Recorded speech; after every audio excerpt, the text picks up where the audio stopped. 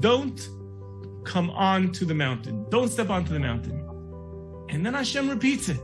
And Hashem says it again. Finally, when it comes that moment of Matan Torah, that moment of receiving the Torah, Vayered Hashem al har.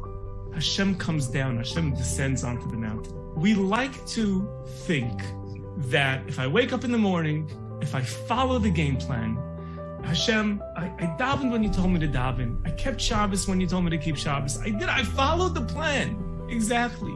So now let's go pay up, right? I'm ready. I'm ready to start vibing spiritually. When Hashem says, don't come onto the mountain, what Hashem is saying is, all I'm asking you to do is go ahead and do your best. Do what you can do. Wait, because when I feel it's the right time, Vayered Hashem al har, I'll come down. Let go of attachment to what you think the outcome should be.